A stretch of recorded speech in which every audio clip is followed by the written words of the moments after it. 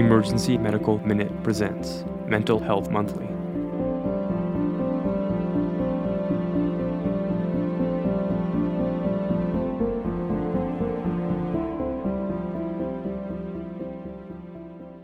The Emergency Medical Minute is excited to announce that we are now offering AMA, PRA, Category 1 credits via online course modules. To access these and for more information, visit our website at www.emergencymedicalminute.com/CME-courses, or simply click on the link in our show notes and create an account. Hello and welcome to this very special edition of the Emergency Medical Minute. This is going to be a mental health minute. We are the two guys from the podcast Millennial Mental Health Channel. My name is Dr. Justin Romano. I'm a third-year psychiatry resident in Omaha, Nebraska. I'll be starting the Child and Adolescent Fellowship next year, so that's where my interest lies. Eddie, tell us a little bit about yourself. Yeah, I'm Eddie Carrillo. I'm a licensed mental health therapist out here in the Portland, Oregon area, currently working at an eating disorder partial hospitalization and intensive outpatient program. I work for a hospital system that kind of runs throughout the state up here. Yeah. So today, we're going to be talking about borderline personality disorder in the emergency room setting. About 4% of the general population has borderline personality disorder, and it's estimated that around 9% of all emergency department visits involve patients with borderline personality disorder. So we want to teach you guys some strategies for working with patients with BPD that will help you build rapport quickly and better understand these patients. So, before we get started, we have to define BPD. BPD is defined as a pervasive pattern of instability of interpersonal relationships, self-image, affects, and marked impulsivity, beginning by early adulthood and present in a variety of contexts. So what does that mean? In other words, BPD is instability in multiple aspects in life. Unstable relationships. People with BPD often describe their relationships with lovers and family members as explosive or tumultuous. This also includes unstable emotions, so quick changes in emotions. This does not always mean fast anger. They also have fast changes to love, happiness, and joy, basically any emotion. This instability in emotions also means impulsive decision making. So there are 9 symptoms of BPD, and in order to meet the full criteria for the diagnosis, they have to have at least 5 of these. First is frantic efforts to avoid real or imagined abandonment. Number 2 is a pattern of unstable and intense interpersonal relationships characterized by alternating between extremes of idealization and devaluation.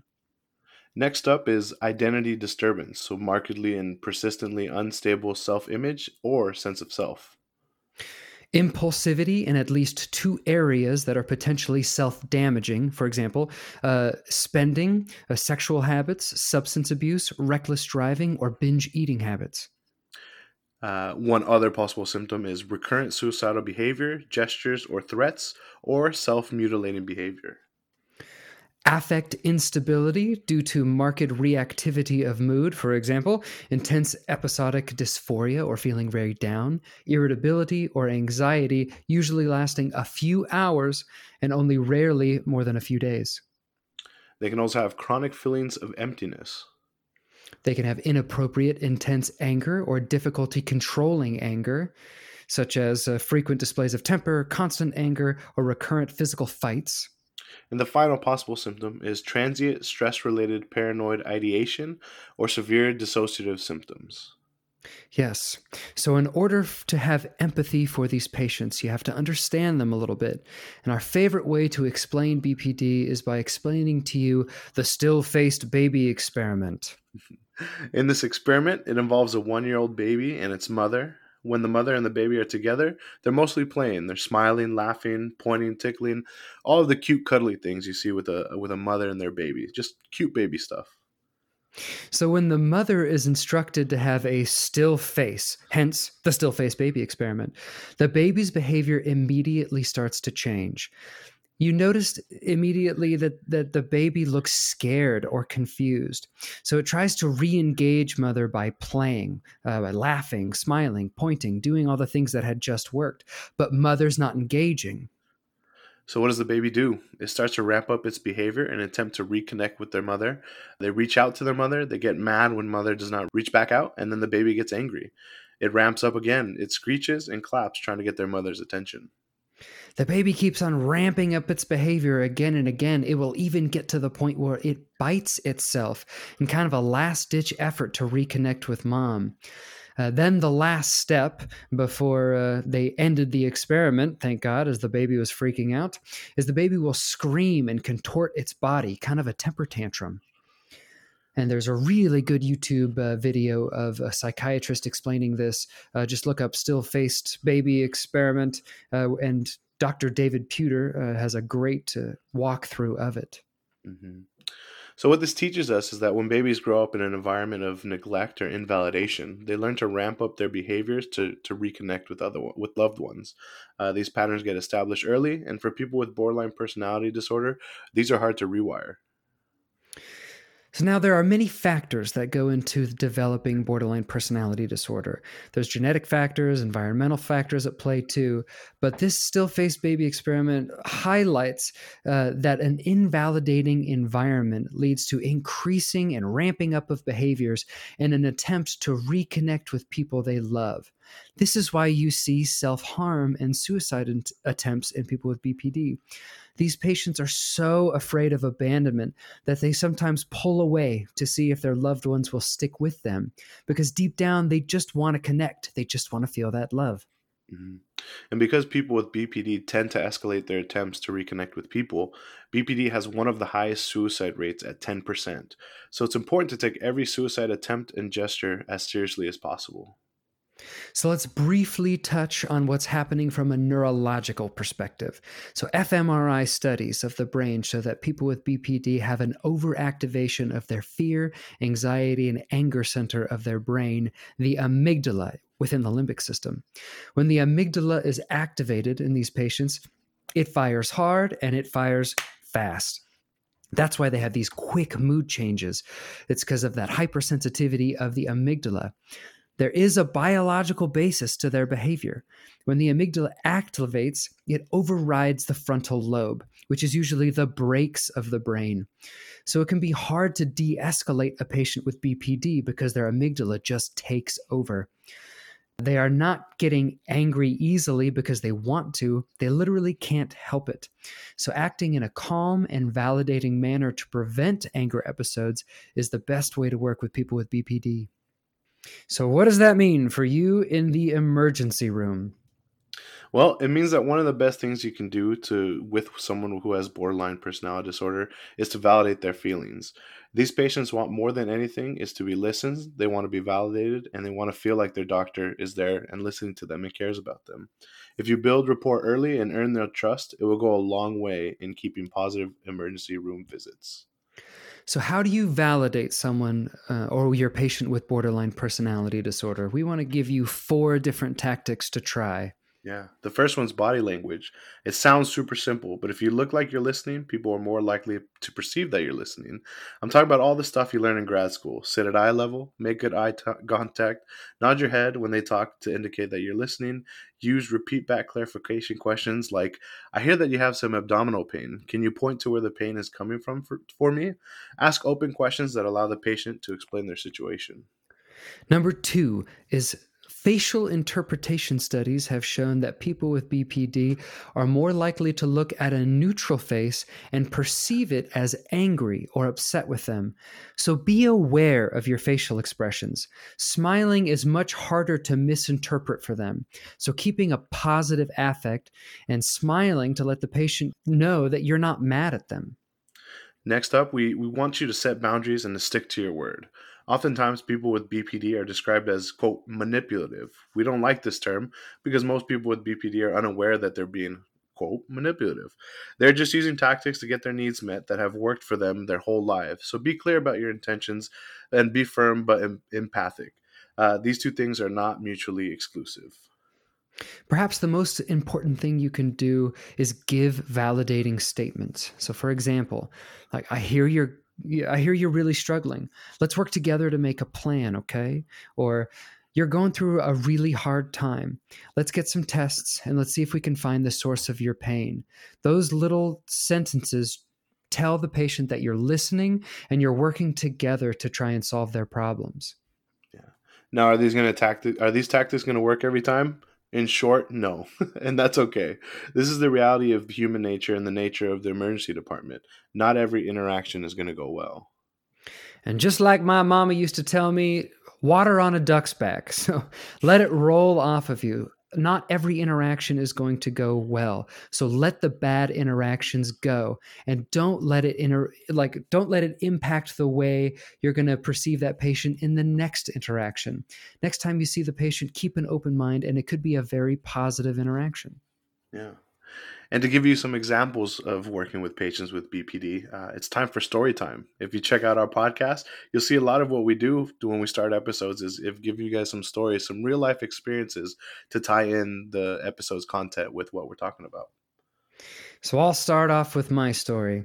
So my story is I had a young female who was diagnosed with borderline personality disorder, and I saw her in the emergency room. She had complaint of weakness in her legs lasting for like a couple of months, like 3 to 4 months, and had gone to her primary care doctor for help before coming to the emergency room. The primary care doctor had put in their notes that the chief complaint was borderline with muscle weakness. Red flag right there if you're putting borderline in chief complaint. So she came to the emergency room looking for help after the PCP thought that this was like, quote, all in her head. So I was on my neurology rotation and I was the resident sent to examine her. I noticed that she had hyperreflexia in her lower extremities, which is a good objective sign of upper motor neuron damage. We eventually diagnosed her with chronic inflammatory demyelinating polyneuropathy, CIDP, which is an autoimmune disorder in which your immune system starts to attack the myelin insulation around your nerves. So teaching point here. She was started on IVIG and started to regain her strength back. She thanked me like multiple times for listening to her and taking her seriously. So I think it's really interesting that I think in a way the primary care doctor saw like, oh, a history of borderline has this weakness. It's probably a psychological thing. Now, I also want to make the point that like, I'm really not putting down this primary care doctor. I wasn't there. I don't know how hard the situation was. And it is a tough situation for someone with neurologic signs coming into their primary care doctor. I'm just trying to show that sometimes people with BPD are ignored or invalidated because they've been diagnosed with BPD. I've even heard cases of people getting denied liver transplants because they have a borderline personality disorder on their problem list. These patients are often discriminated against in like a really systematic manner. And my story focuses on a patient that I saw a number of times when I was working at a community mental health clinic. As a crisis therapist there, I saw a lot of people come in as what we called walk-in crises who were currently struggling and needed somebody to speak with. I'd keep my schedule open for the whole day just in case anybody needed to come in. And this patient came in, quite a lot to the point where a lot of the people in the clinic refer to them as a frequent flyer. The important thing to know is that at this point, we all knew that they'd been diagnosed with borderline personality disorder. We kind of knew what to expect. They were a little on the quote gamey side where they would kind of tell you enough to keep you interested, but not enough to where you could really make a definitive decision on what to do with their level of care. So a lot of the times therapists didn't really like meeting with them because they thought, they were just going to sit in the room for 1 to 2 hours with them and not really get a lot done. And they would kind of feel like it was a waste of their time. But for me, I always made sure that whenever I met with this patient, I'd set the boundaries pretty early. I'd let them know, I have to do my job, that I'd remind them and that they have to understand that I have an obligation to make sure that they're safe. And I have to take anything that they say seriously. And this helped a lot with any interaction I had with the patient. It cut down my average time meeting with them by a lot, and not just because I didn't want to meet with them, but because by setting those boundaries, it really let the patient know that I was there for them, but I also needed to be mindful of needing to make a decision rather quickly for their level of care. I use a lot of the tactics that we talked about, smiling, the body language, again, setting boundaries and just really validating them and letting them know that I was there for them and that I was willing to listen. I just needed them to know that I couldn't just kind of sit there with them all day, because I did have an obligation to treat any other patients that came in for the day. And I think that's just an important reminder for anyone working with a patient with borderline personality disorder, is that while these tactics might not work every single time, the ones we've shared with you, I've, in my own experience, have seen them work, and I know Justin has seen them work in his own experience. So just trying to use them whenever you can in the stressful situation that is the emergency department could go a long way in helping to treat patients. Yeah, I know I personally really enjoy working with people with borderline personality disorder. It could be so rewarding. And I've even heard stories of people, 40 plus years old, who they hear about borderline personality disorder, they do a bunch of research and they think, this is me, this is definitely me. Mm-hmm. And they go into their therapist and they're like, I think I have this. And the therapist goes like, well, yeah, I've known this for years. But a lot of times healthcare providers are afraid to talk about borderline personality disorder with their patients. But sometimes it can help to just clue them in on what you're thinking, whether they have it or not, because we can't address it unless the patient knows what it is they're dealing with. Mm-hmm. So, take-home points for the day. If you had time in the emergency room to really dig into the lives of people with BPD, you would discover that many of these people have experienced a lot of trauma in their lifetimes. That could be neglect, parents who had addiction issues, unstable home lives, or any other like adverse childhood events. Yeah, the three things that we really want you guys to take away is validate, and validate. If you take one thing from us, it's that validating statements make the world of a difference with these patients. Be firm and show empathy for them. It's okay to set boundaries. And if they push you, stand your ground. But again, show your empathy for them. Don't get down, and if an interaction goes bad, stick to your guns. Stay calm, consistent, and caring, and the patients will respect that. And just taking the time to listen to this podcast and taking the time to try to understand these patients means that you care. And having empathy for these patients will help you interact more with compassion. Simply understanding these patients better will help your interactions with them, and it'll go a long way in treating them. So that is all the content we have for you guys today. This has been our Mental Health Minute for the Emergency Medical Minute. Thanks for listening. Yeah. And remember that if you are interested in mental health and you want to hear a psychiatry resident and a therapist discuss mental health more in depth, you can check out our regular podcast, Millennial Mental Health Channel. It's by millennials, but it's for everyone.